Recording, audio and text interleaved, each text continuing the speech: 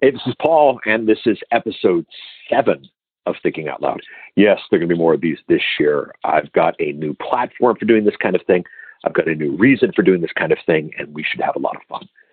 It is 2017. A lot of changes are going to happen this year, things you want to look out for. One of the biggest things you want to look out for are platforms that aren't really platforms, options that aren't really options. Basically, you want to look out for the distractions.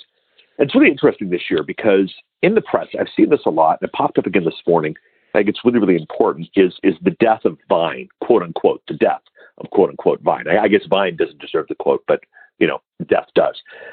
Vine never worked. Vine never made money. Vine never was a viable option, yet there are still people promoting Vine, still people acting like Vine is a real thing, still people teaching about Vine, people coming up with Vine strategies, and this type of thing. In the meantime, Vine, the company, is gone. Vine, the company, is dead, and it's going to, quote unquote, relaunch as an app.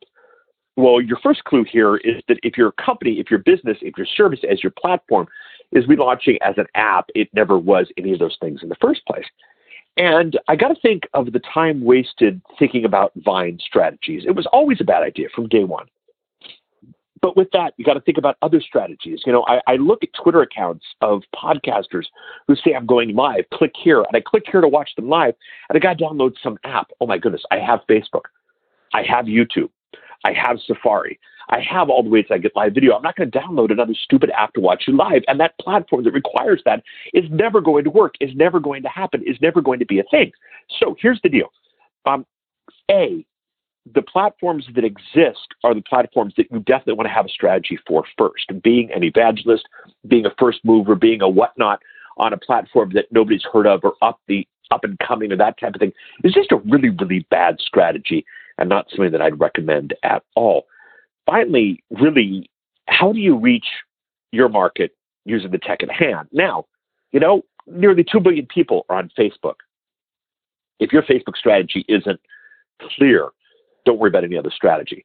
1 billion people a day going into YouTube. If your YouTube strategy isn't clear, don't worry things out. Podcasting, 10 billion downloads last year through iTunes. These are the big three. And you should have a strategy that works for all of them. The side stuff, the new things, the fancy things, the things that, the hot shots tell you are important, maybe aren't as important as they thought they were. Focus on the stuff that matters in 2017, and it'll be a great year for you. More from Thinking Out Loud coming soon. Thank you so much. Chat with you soon. Bye.